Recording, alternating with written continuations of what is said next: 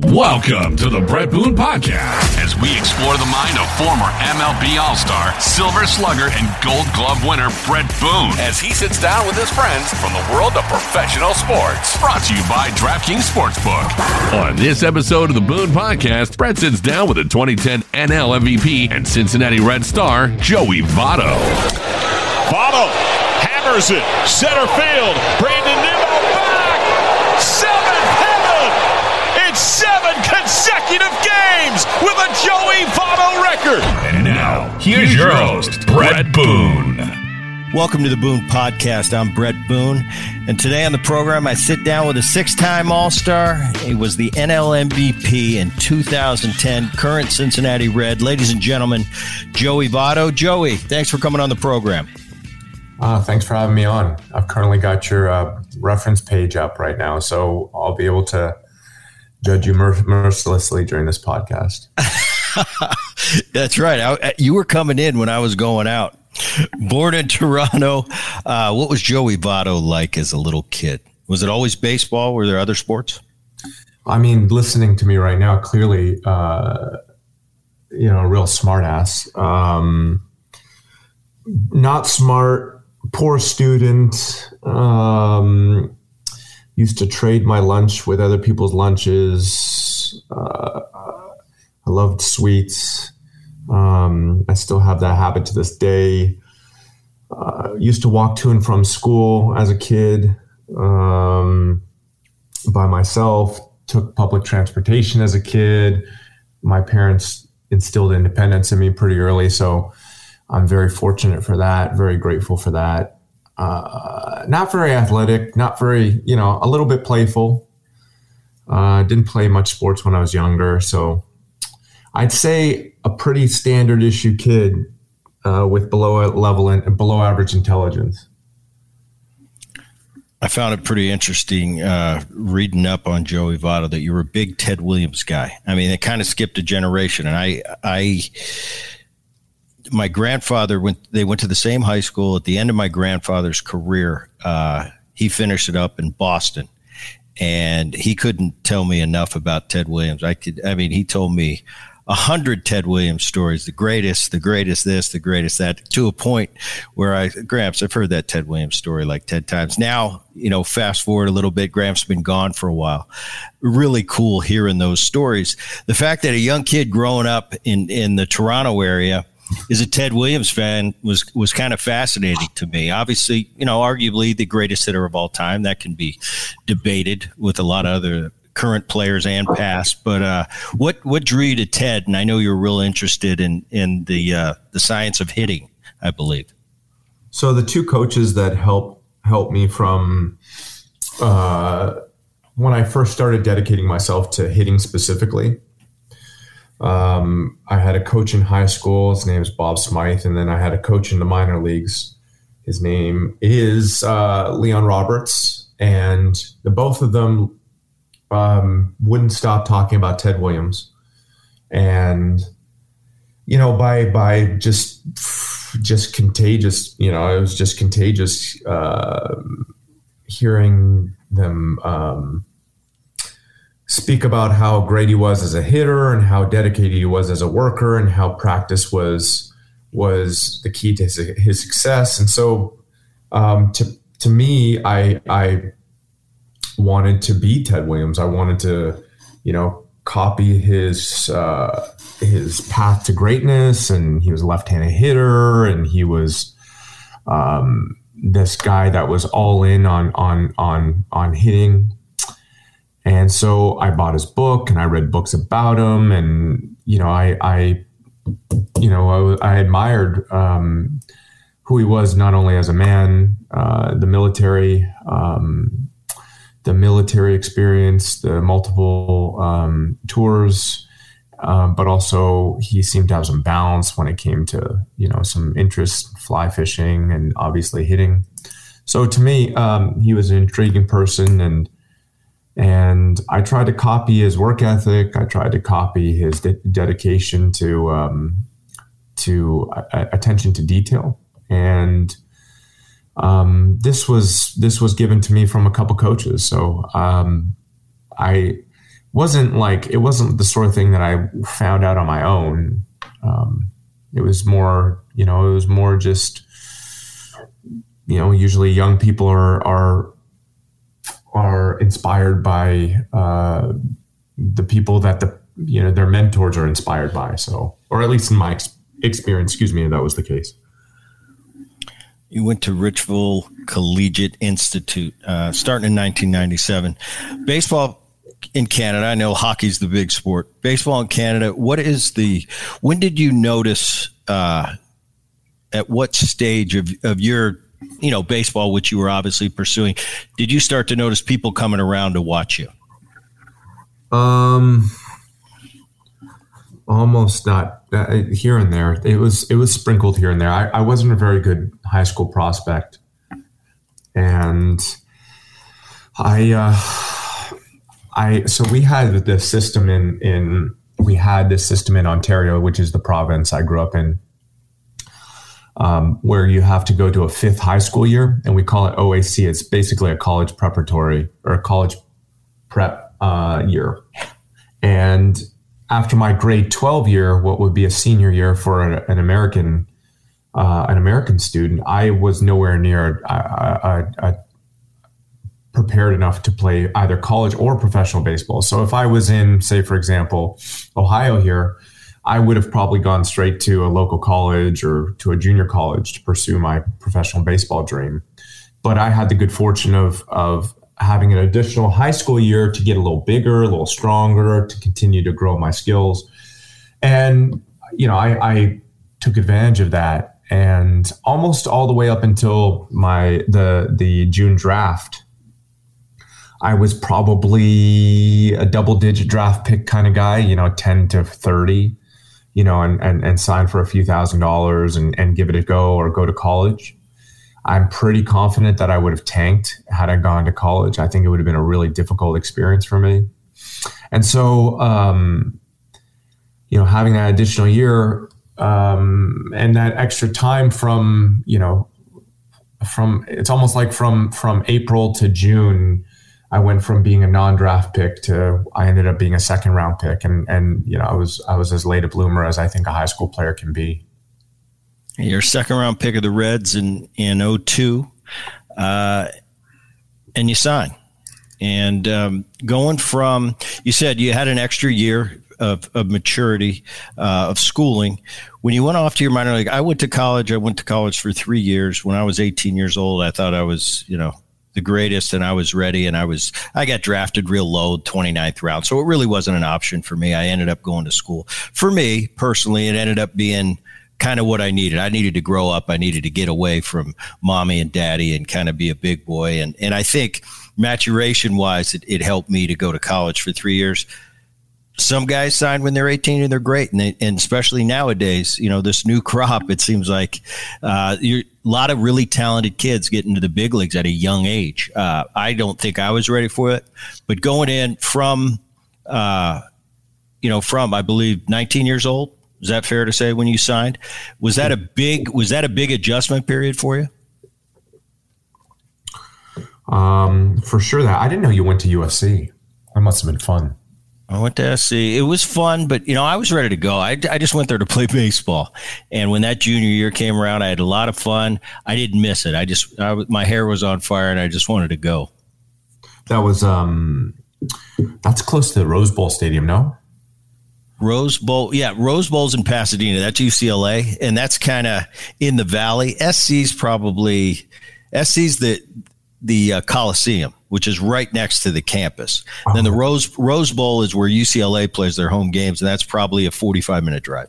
Oh, okay, yeah. So I was drafted as an 18-year-old, and, I faced a couple 85-mile-an-hour pitchers as a high schooler, but there was like a one game or a two at-bat sort of experience. Almost everybody I faced was anywhere from like 65 to 75, maybe touching 80. That was pretty hard.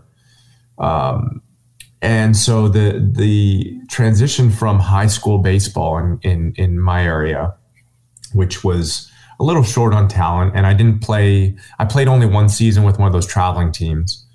Almost all of my games were played with a local rep local, adult league sort of thing, or high school. And the shock to my system when I joined professional baseball was real. I mean, I couldn't believe how hard everyone was throwing and how the adjustment for me took a good bit of time. And I had my doubts. I think I may have been one for my first 30, and it was like one of those like check swing infield single things. And they transitioned me from catcher to third base to, DH pretty quickly. Defensively, I was really behind also. And the first bit of professional baseball for me was very humbling, shock to my system. But going back to Leon Roberts, the coach that took hold of me as an 18-year-old, I worked like a maniac, and I loved it. And it's funny, as I feel identically now as a 39-year-old, I feel no different. Like I can't wait to work. I can't wait to compete next year. But that feeling when I first started joining professional baseball was, if this feels right, I got to figure out how to solve this. And I ended up finishing off really, really well. I think I led the league in extra base hits. I showed up, I think, a couple weeks, maybe more late. So I had less at bats by a lot, and I performed well by the very end of the year. I didn't have a position, but I was really satisfied with how I played offensively. So you get to and you move through 2006. You're the Southern League MVP. I remember I played in the Southern League. I don't even know if Jacksonville's still in the league. That's where my AA affiliate was. You go to the Futures game, and you're getting close to getting to be a big leaguer, kind of recognizing your dream finally. You get called up in 2007 on the 23rd of September. I think Dusty's your skipper at the time. We all have that call-up story. We all have that day, where you get that call, and you kind of, is this for real or not? Your first day getting called to the big leagues, do you have a vivid memory of that? I remember where I was. So my manager at the time was Pete McKinnon. Pete McKinnon. I think I'm saying his name correctly. And I get called up, and if I'm honest with you, I was pretty pissed that it took so long to get me there. I thought that so we had this system in the minor leagues. If you were below AA, you were obligated to take a strike. And every single bat all year long, you had to take a strike. Now, they made some stipulations where if there was a runner on second base with 0 outs, you're allowed to swing.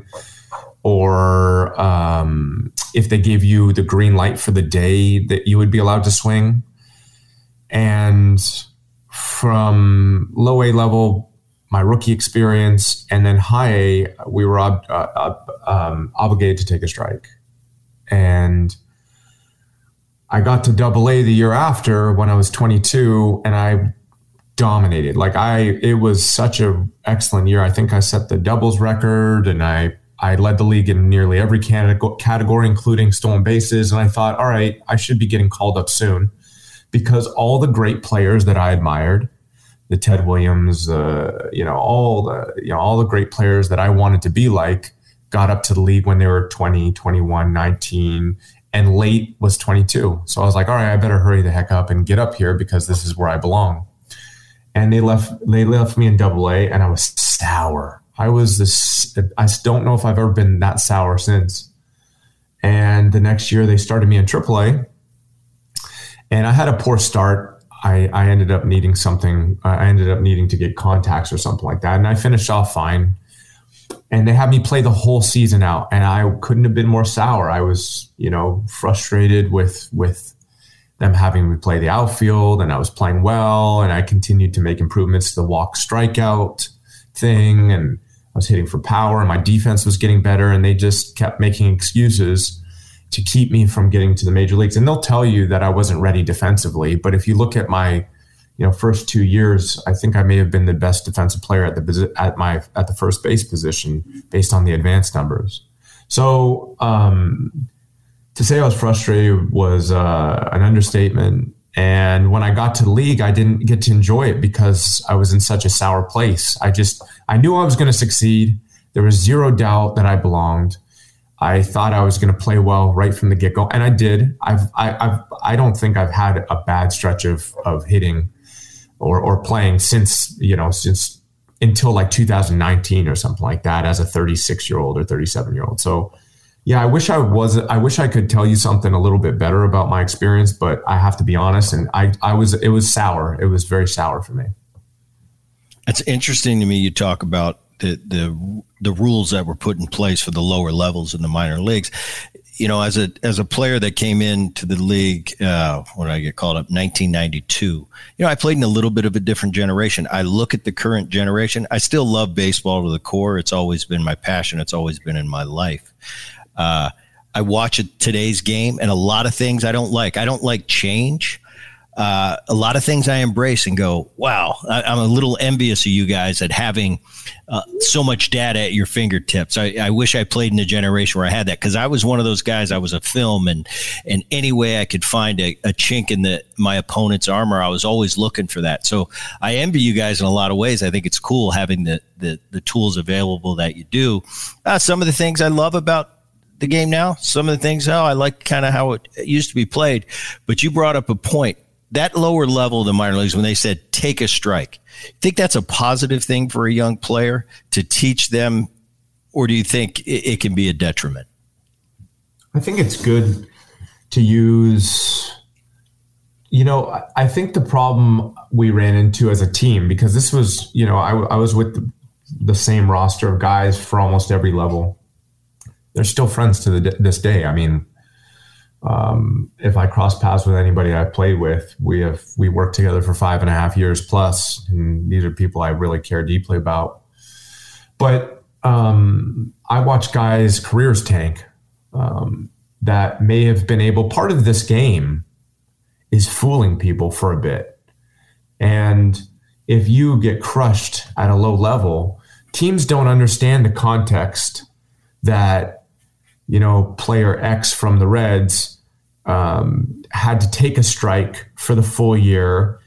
We'll factor that into his statistics. They just don't give you a chance. And so at that lower level where, these players, and they'll argue, I would imagine the former front office, the people that ran that program will argue, well, we just stuck with those players, and we kept giving them chances. Okay, that's fine. I respect that. But it's a window of time in a player's career where they get to learn. They get to learn skills that they can use in the future to help them maximize their potential. And if you're tying an arm around their back, guys don't get to learn how to, guess pitches and ambush and become better fastball hitters and, take more chance. And so I feel like it limits their ceiling. And I can tell you, we all hated it, and it may have made players better in the long run in some ways, but that doesn't mean it served players in terms of their career. So without complaining too much about the experience, I know that a lot of guys couldn't stand it. And it's really hard when every pitcher in the league knows they can fire strike one down the middle, and then the at-bat starts for every hitter in our lineup. So no, that's a great point, because it gets around like, hey, these guys got to take, an A ball with the Reds. They have to take a first pitch and put you behind the 8 ball. There are some, the only positive I can think, well, it teaches you to go deeper in counts. It teaches you to be maybe a better 2-strike hitter. I remember I worked for the A's for a couple years in the minor leagues back in 14 and 15. And I remember one day I was kind of a rover and, assistant. So I'd kind of go to all the different levels. And I remember one of the coaches at one of the levels said, today we're not going to swing at any breaking balls. And if you do, it's $5, whatever. Well, the first thing I do is laugh and I look at him like, you ever got in that box before? Do you think that I swing at a breaking ball 2 feet off the plate because I thought it was a breaking ball 2 feet off the plate? You're acting like these guys know that they're swinging at a breaking ball. If you tell me you're going to take money out of my paycheck for swinging at a breaking ball, I'm going to do everything I can not to swing at one. Doesn't mean I won't chase. That's why it's a breaking ball. But it seems some of these rules that are put in it's almost like they're put in by somebody that's never played the game, if that makes sense. Yeah, I don't know what kind of rules teams are implementing now. I can just say that it was difficult. I understood what they were trying to do. So I don't know. I mean, maybe it helped us. Maybe it helped me. I'm not really sure. I have a pretty strong I have had stretches of really good 2-strike approach. So, but I was going to work on that regardless. I mean, that's where the relationship between me and the hitting instructor came in. And that's why I praise Leon so consistently, because he was there for every part of the professional at bat. He had an answer for everything and something I could work on. And I don't think I need to. Yeah. Enough about the complaining. I don't really like to do that. Very cool. You put your first skipper's Dusty Baker. Never got to play for him, played against him quite a bit. Seems like one of those guys. To this day, I really haven't heard a bad word about him by anybody that's played with him or against him. That's your first skipper in the big leagues. 2008, your first full season. You have a great year. 297, 24, 84. Next year, 2009, you finish it up 322. You played WBC, I believe, for Canada in 2009. Was that something special? Was that a big deal for you, playing for your country? It was, because we were playing in Toronto and because I wanted to take a step forward that year in terms of my performance. During the regular season, I felt like a tournament in spring training against good competition was an opportunity for me to work on the parts of the game that I wanted to get better at. And I played well during it, and it upped my confidence at a time really, really early in spring when, there's a lot of uncertainty, especially as a young player or early in their career player. But I had a great time playing in front of family in what was basically free baseball. You've played during the regular season, and you know that like every single game counts. It all goes on the back of your card. It all is connected to your, reputation as a player. Of course, it's connected to your salary and accolades, et cetera, et cetera. But when you get those opportunities where everyone's competing at a high level, whether it's an all-star game or playoffs or tournaments like the WBC, you get to just completely play for the team, and you get to take some chances you never would have taken before, and you get to see whether or not things you worked on, for example, in the off season, you can apply now. So I was really appreciative that it happened. The way it did. I'm glad that I got to play in that tournament in front of a packed Sky Dome. It's the Rogers Center now, but it was the Sky Dome to me. So yeah, no, it was a great experience. I mean, I think there's a WBC again this year. I don't know if I'll be healthy in time to join the Canadian team, but we'll see. 2010, you're an all-star for the first time, and you win the MVP in the National League. Pretty special. You go to postseason for your first time, hit 37 homers, 324. At this time, I mean, you're everybody's starting to know who Joey Votto is, and you're the man in Cincinnati. You go on to be an all-star the next 3 years following that. Have you enjoyed the Cincinnati experience? I was lucky enough I remember I came up with the Seattle Mariners. I went to the Cincinnati Reds in a trade, and I was a young player, and I thought, man, I was just kind of starting to prove myself in Seattle. Now I got to redo it. Ended up going to Cincinnati. Had a couple tough years in Cincinnati, but 3 or 4 of them were really fun. I got to meet some, you mentioned teammates, lifelong friends. I had a really good experience in Cincinnati, baseball city. It's changed quite a bit. I was back there a few years ago, and it's different than when I was there at the old Riverfront Stadium. But At this point, 2010, you're on top of the world. You're the MVP. Starting to all sink in that all this work you've put in your whole life's paying off. Yeah, it goes by pretty quickly. It's like I liken it to when you're in a pool, in the ocean, and you're treading water and you're just trying. You've got no life jacket, and you're confident you're going to keep your head above water, but you got to work really hard and you got to focus exclusively on staying above water with your legs are churning, your arms are churning, and then a wave hits you. And to me, it kind of fell in line with my career goals, but it was still a new experience for me. And yeah, it was a great time. At the time, it was really stressful, but looking back, it was like I'm pretty proud of achieving the achievements during that stretch for sure. And great years in 11, you win a Gold Glove. 12 and 13, All-Star again. You go to another postseason. Play the Pirates, you lose to the Pirates. And at this stage of your career, and you're known for it now, and reading up on you, I knew you were one of those 100 walk guys. I didn't know how efficient you were with on-base percentage. I mean, you've led the league, I think, 6 or 7 years. Led the league in walks quite a few years. How much is that a conscious effort? I take a guy like a Vladimir Guerrero, not junior, senior, and I played against him. It was one of the most, playing against him in the same division for 3 or 4 years, one of the most amazing hitters I've ever seen. I mean, just unbelievable, but you couldn't walk him.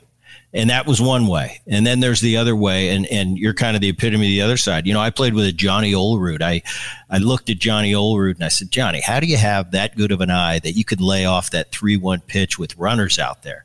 And I said, I wish I could take my aggressiveness and your patience and kind of combine into one. I used to say that all the time. I think some people just have that innate ability to really walk a lot. And some, you can always improve on anything, I think. But how much was that a conscious decision on your part to get on base, not only be a great hitter, but to really add that walk to your set of tools, I guess?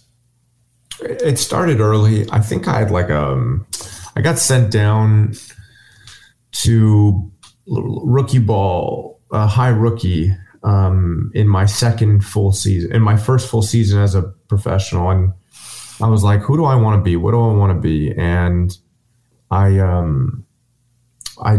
wanted to be Bonds. I wanted to be Ted Williams. I wanted to be like the guy that got on base a ton. And I think I had like a 450 or 460 on base percentage in that league for the half year. And I was like, okay, I hit 3 something, got on base a bunch. I was like, all right, this is a repeatable skill for me. I can do this. This is not hard for me. And, I've tried to carry that. I've been able to carry that throughout my entire career. It's just not that, I don't know what it is. I just don't know why I can do it or why I could do it for so much of my major league career. But I do think it's a byproduct of, shaping that skill and chasing that in the minor leagues. So. Yeah, and I think to a certain point, I think it's something you're kind of born with. Some people are born with, hey, they just do it. You can always add to what you're given. We all have a unique skill set, and we can always make our skill set as good as it can be. But I don't think so. I talked to some hitters in the minor leagues, and I remember there was a lot of emphasis, hey, you got to walk more, you got to walk more, you got to walk more. Well, there were a couple of hitters that wasn't their forte, and I didn't see them being really successful. I said, anybody that I've ever seen that goes up there looking for ball one, it's 0-1 right away. Now we can develop and practice and work on our managing that strike zone. But if you're a 60 walk guy to all of a sudden think one day you're going to be 150, I don't know if that's really attainable. So let's not work on that. Let's work on being an 80 walk guy instead of a 60. I don't know if you agree with me on that, but just the players I've seen over the years, it's tough to turn somebody like that into a Joey Votto, where you could probably never go through a year. And if you walked 50 times, it'd be like, well, you'd have to try to swing at more pitch. Like, I'm 3-1, I can't walk again. I'm only supposed to walk 50 times. Whereas somebody else, it might be the reverse. Yeah, I don't know the ingredients. I do think, I don't know. I people asked me early on, why do you walk so much? And I said, well, it's because I keep missing pitches to hit.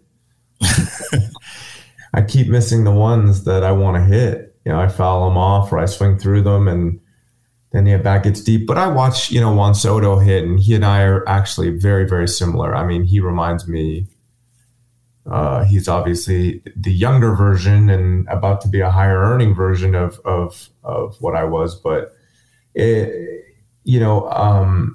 the pitches have to be in the zone. There's no question about it. Lots of really aggressive swings that involve swing and misses and foul balls. But if it's anywhere outside of the zone, there's usually no swing. Very rarely does he get fooled. And I could relate to that. It's not that hard from our perspective, because all we're really doing is swinging at comfortable pitches. And for a guy like Vladdy Sr., almost all pitches must have felt comfortable to him. And those pitches that feel comfortable to him feel really strange to us. And so it's more just like instincts. And then in those two strike moments, the full count moments, that's when we recognize how close we are to the finish line, for better or for worse. And, you bear down and you recognize the potential strikeout threats, and you're aware of the umpire's tendencies, and you're aware of how you're feeling that day and how your swing's feeling. And there's foul balls, and there's jam jobs, and there's close takes. And next thing you know, you've got to walk. And you just do that every day for 6 months, and you end up having 20 or 50 or 70 more than the next person. And I don't know what to say other than I don't really do that anymore, even though I still walk quite a bit. I'm trying to just smash and have fun at the plate. But when I was in my prime, my perspective was like, I know what's going to be a strike. Like, I know when as it's coming in, whether or not it's ball or strike. I'm aware of the umpire's tendencies. I'm aware of where the pitcher's trying to fool me. I'm aware of, the two pitches or three pitches that may pair up with one another to appear the same, but to get the swing and miss. And I set targets to hedge against it. So I had all these plans when I was more two strike, on base guy. Whereas now I'm less that. I have some natural take instincts, but generally speaking, I'm just on the attack because I want to have fun. And I love hitting the ball hard. It's addictive. Other than, I don't know. I've enjoyed it. I expect to do that next year. I think I'm going to have a great year next year. So today's game, and and I'm not saying, the only people that truly know what's going on, I found in my travels, is those 26 guys, used to be 25 guys, 26 guys in that clubhouse. They really know those players are the one. You got a question, they know what's going on. But it seems like in today's game, when you hear a bunch of the older players, I don't like the older players that come in, this game today, it's this and that. I like a smarter answer to that. Well, tell me what they could do better. It seems like the older players feel like average isn't a really coveted thing anymore in the game. It's OPS. I understand we're moving on. How much have you been throughout your career? How important you've done it 9 times. How important is it for you at the end of the year to see a 3 in front of that average? Getting lots of hits is good. It's a fun feeling. You get a ground ball or a broken bat flare, and you got a hit or two, and then you hit a ball hard in the gap, and you hit a double or home run, and all of a sudden you have 3 hits, and you feel like you did your job well. And you're like, all right, this I can sleep well tonight, and I did a good job, and everybody is happy. No one's on my behind. But you can very easily hit a ground ball, hit a jam job, hit a liner in the gap, and be 0 for 3. And that's what I feel like is a difference in today's game. The defense is just sharper, there's much more scouting. The shift is a factor. Pitching styles match with the shift a little more. And usually the vulnerability is hitting a ball hard over the fence. It's changing a little bit, but when I first came up, the ball I felt like it was slower, no question about it, but there was movement and command. The front hip fastball was more of a variable, much more like backdoor slider attempts, very few high fastballs, occasional down in slider attempts for a left-hander or right-hander against a left-hander. For the strikeout, lots more strikeout greed from the pitchers, because I think the pitchers are being supported and paid this way. And whereas when I first came up, soft contact, working not quickly, but just working in a way that kept the defense ready and engaged, I think was more supported. Let's end the bat early. Let's draw contact. Whereas now contact is not what people want. Players don't get paid for contact as much as they do, strikeouts, avoiding walks, and managing home runs. So it just feels like, and I'm not sure how front office feel about it now. They may be shifting their perspective. Pitchers may be shifting their perspective. But the at-bat now feels dumber. And it feels, maybe dumber is not the right word. It feels less complicated. It feels easier, but it also feels significantly younger and more athletic. And if you don't have the ability to replicate good health every day and feeling strong and feeling athletic, you're going to get absolutely bodied by this league. I mean, it's just, you better be sharp on a daily basis, and you better be able to time a fastball and be able to take a breaking ball and be able to hit a breaking ball and be able to smash the ball through an infield that's 7 deep on the right side, it feels like. Catchers are stealing more strikes now, and the strike zone's what feels like bigger at times, and it's taller strike zone. So it's just a completely different game than when I first came up. And I'm fine with, I actually really like today's game just because it allows me to just do less thinking. I just get concentrate on athleticism and make sure I'm timing these fastballs, because the timed fastball goes a long way. It comes off the bat hard. So. Yeah, it's interesting when I watch a game today, and it seems like it was just yesterday I was playing. It's been 15 years now. And you're right, the game has changed quite a bit just in the 15 years I've been out. The athleticism, I definitely see a tick up there all over the field. You looking forward to next year when they're going to have to, not that they still can't shift, but with the rules they have in place, are you looking forward to it going back to kind of the old way? I played well offensively last year, and I was really happy with that. I thought I was going to play that way or better this year. Usually I'm right when I guess things before the season, when I predict things for myself. So this year was a bit confusing. But it countered. My style handled the shift. I just hit the ball harder and I hit the ball over the fence more. As far as, am I excited about the changes? I don't know. I don't think I may feel differently. I've over the last few years, I went from hitting, I think my career average is 310, and now it's down below 300. And I doubt I end up finishing over 300. I'd be surprised if I did. I'd have to hit 330 the rest of the way, for a couple of years to get over 300. So I'm not so concerned about that. I just want to have a good time out there, and health is a big part of that. So to answer your question, I'm worried less about the shift or the game changes, and I'm just focused on on feeling well. You know, I'm here for whatever. No matter what no matter what rules they set, I'm down for whatever. I don't care. I make a shift, keep the shift, ban the shift. It don't matter to me. I'm down for whatever version of the game. It's all about competition within the rules. So that's where my head's at. 15, 16, and 17 hit 326. I mean, just great years. You're an all-star in 17 and 18. I was reading something about Golf Instructor 2019, how you took that and paralleled it to your baseball swing. I wasn't hitting the ball very hard in 17, I had my perfect year. You know, I hit for a high average. I got on base.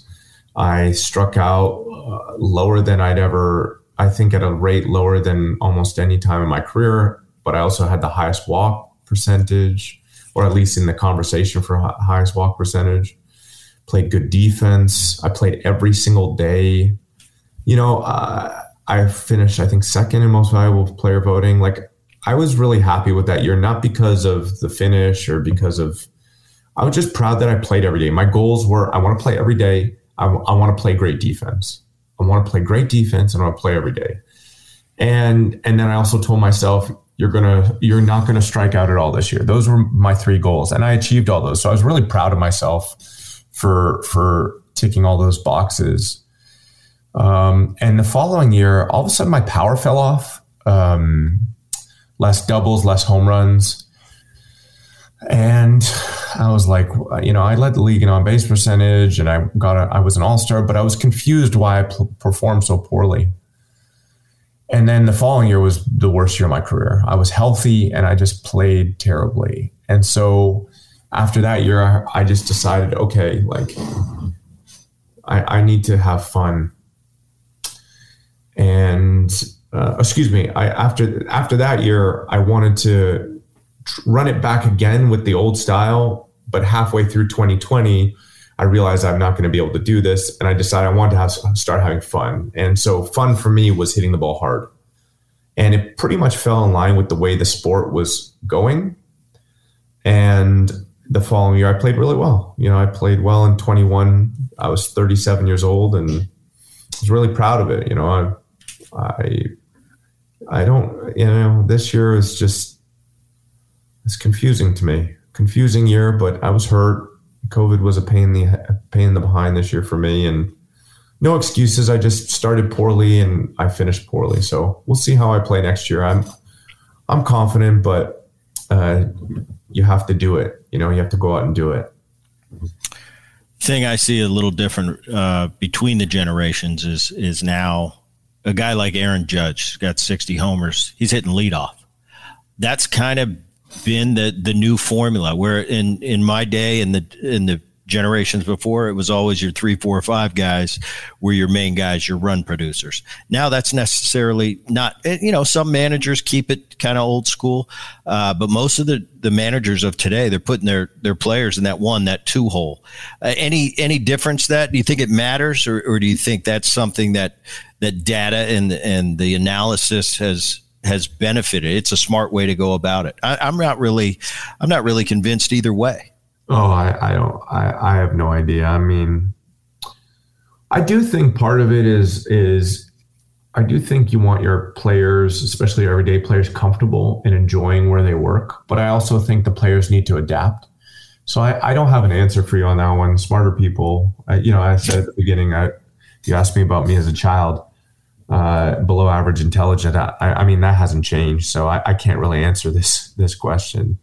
But I would say for me, if Aaron's comfortable hitting leadoff and the Yankees say that that's the right route to go, then that pretty much speaks for itself. And I think, I mean, that's a good point too. You know, I remember when I played, it was important to me, you know, especially throughout the course of a season. If I was hitting third, if I was hitting fifth, I knew I came to the ballpark, I was hitting there. All of a sudden I was out of order somewhere, and it almost like, what did I do wrong, or why are you changing it? And maybe all the time it didn't have anything to do with me. It was something team-wise where we just want to get guys going. But I can definitely remember as a player, it was like you come to work every day and it's like you're a creature of habit. And you know that I usually play second base and I hit whatever on a particular team, particular season. That would throw me off, though, the seasons where if I moved around a little bit. And maybe it was more of whining and being being a little bit immature, like, oh, how dare you put me in the hole that I'm not particularly comfortable in. But as a player and as you move on through this game, it is about comfort. It is about having guys where they're comfortable in the lineup. So, no, I understand what you're saying on when it comes to that. Not very many people have done it, especially in the modern era, but you have. You've been able to. You spent your entire career, one city, one organization. I think the days of that happening are kind of getting farther and farther away. I don't know how many people going forward, especially with the economic culture in our game, you're gonna see many more. Is that important to you? Started with Cincinnati. You've played so many years with them, so many great years to finish with them. Is that something that's important to you? Yeah, I think so. Well, after next year, I have an option, and I'm not sure how that's going to work. I mean, it's my responsibility. First and foremost, I have to play well. And, I've been in the same uniform my whole career, been enjoying myself, same locker for most of my career, same route to work, same house, same lots of things, same, people in the community I get to know, and same clubhouse experience. So, I'm used to it. A change would be odd for me, but something I can definitely handle. But I don't want to handle a change. I'd rather just play well and finish my career in a Reds uniform. So we'll see how that goes. I caught you the other day. I was watching a game. I saw you in the booth. You're with my old double play partner, Larkin, and I go, look at Joey up in the booth. How are you enjoying that? I mean, just kind of the other side of it. Like, I don't know why you're just probably thinking, hey, it's something new. I could get up there. I saw you walking around, sitting with the fans, interacting with them. I know you're a big favorite there. As much as you probably are not enjoying being hurt right now, and this season hasn't worked out for you the way you'd planned, are you getting some is it fun for you going to the booth and hanging out like I saw you the other night on TV? Yeah, I really miss playing. I miss playing, being healthy and competing and being. I do miss the grind. I can't just sit around all day. Rehab takes about an hour each day, and there's only so much you can. Only so many silly things you can do. So I figured I would dabble in the broadcasting and try the radio, and then the fans. It's not very busy right now at the stadium, so most of the fans are diehards that are coming to the stadium pretty consistently. So I thought I would head out and say hello to some people. Tons of familiar faces, and yeah, I'm glad that I took that in. That was a fun experience. And before I let you out of here, there were a few guys during my career that I'd like to come out early and watch the opposing team hit, or some were even on current teams of mine, or teams that I played on, teammates. Is there anybody you'd come out early to watch the other team hit batting practice, just watch them hit, that you really appreciate? Good question.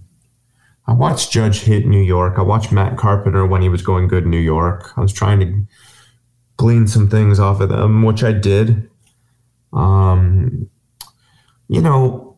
guys so batting practice only tells me so much. I love watching guys in the game.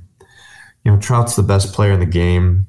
Watching him compete in real time is amazing. Like, the people in Anaheim are very lucky that they have one of the best players of all time, right in their backyard. And so for me, I'm not really into the practice thing. I like watching guys playing the game. So that's where my head's at. All right. Joey Votto, I appreciate you taking the time, man, coming on. It's been a pleasure. Awesome career, and hopefully you go out and you play a couple more as long as you want to play. And I'd love to see you finish whenever that time is. I'd love to see you finish in a Cincinnati Reds uniform. Appreciate you coming on. Best of luck this offseason. Get ready for next year. And as we do each and every Boone podcast, at the end of the podcast, we kick it back to the voice of the podcast. And that voice is Dan Levy. Dan? That's going to do it for the Brett Boone Podcast. My name is Dan Levy, the technical director, producer, voice of the Boone Podcast. EP, executive producer, Rich Herrera, digital.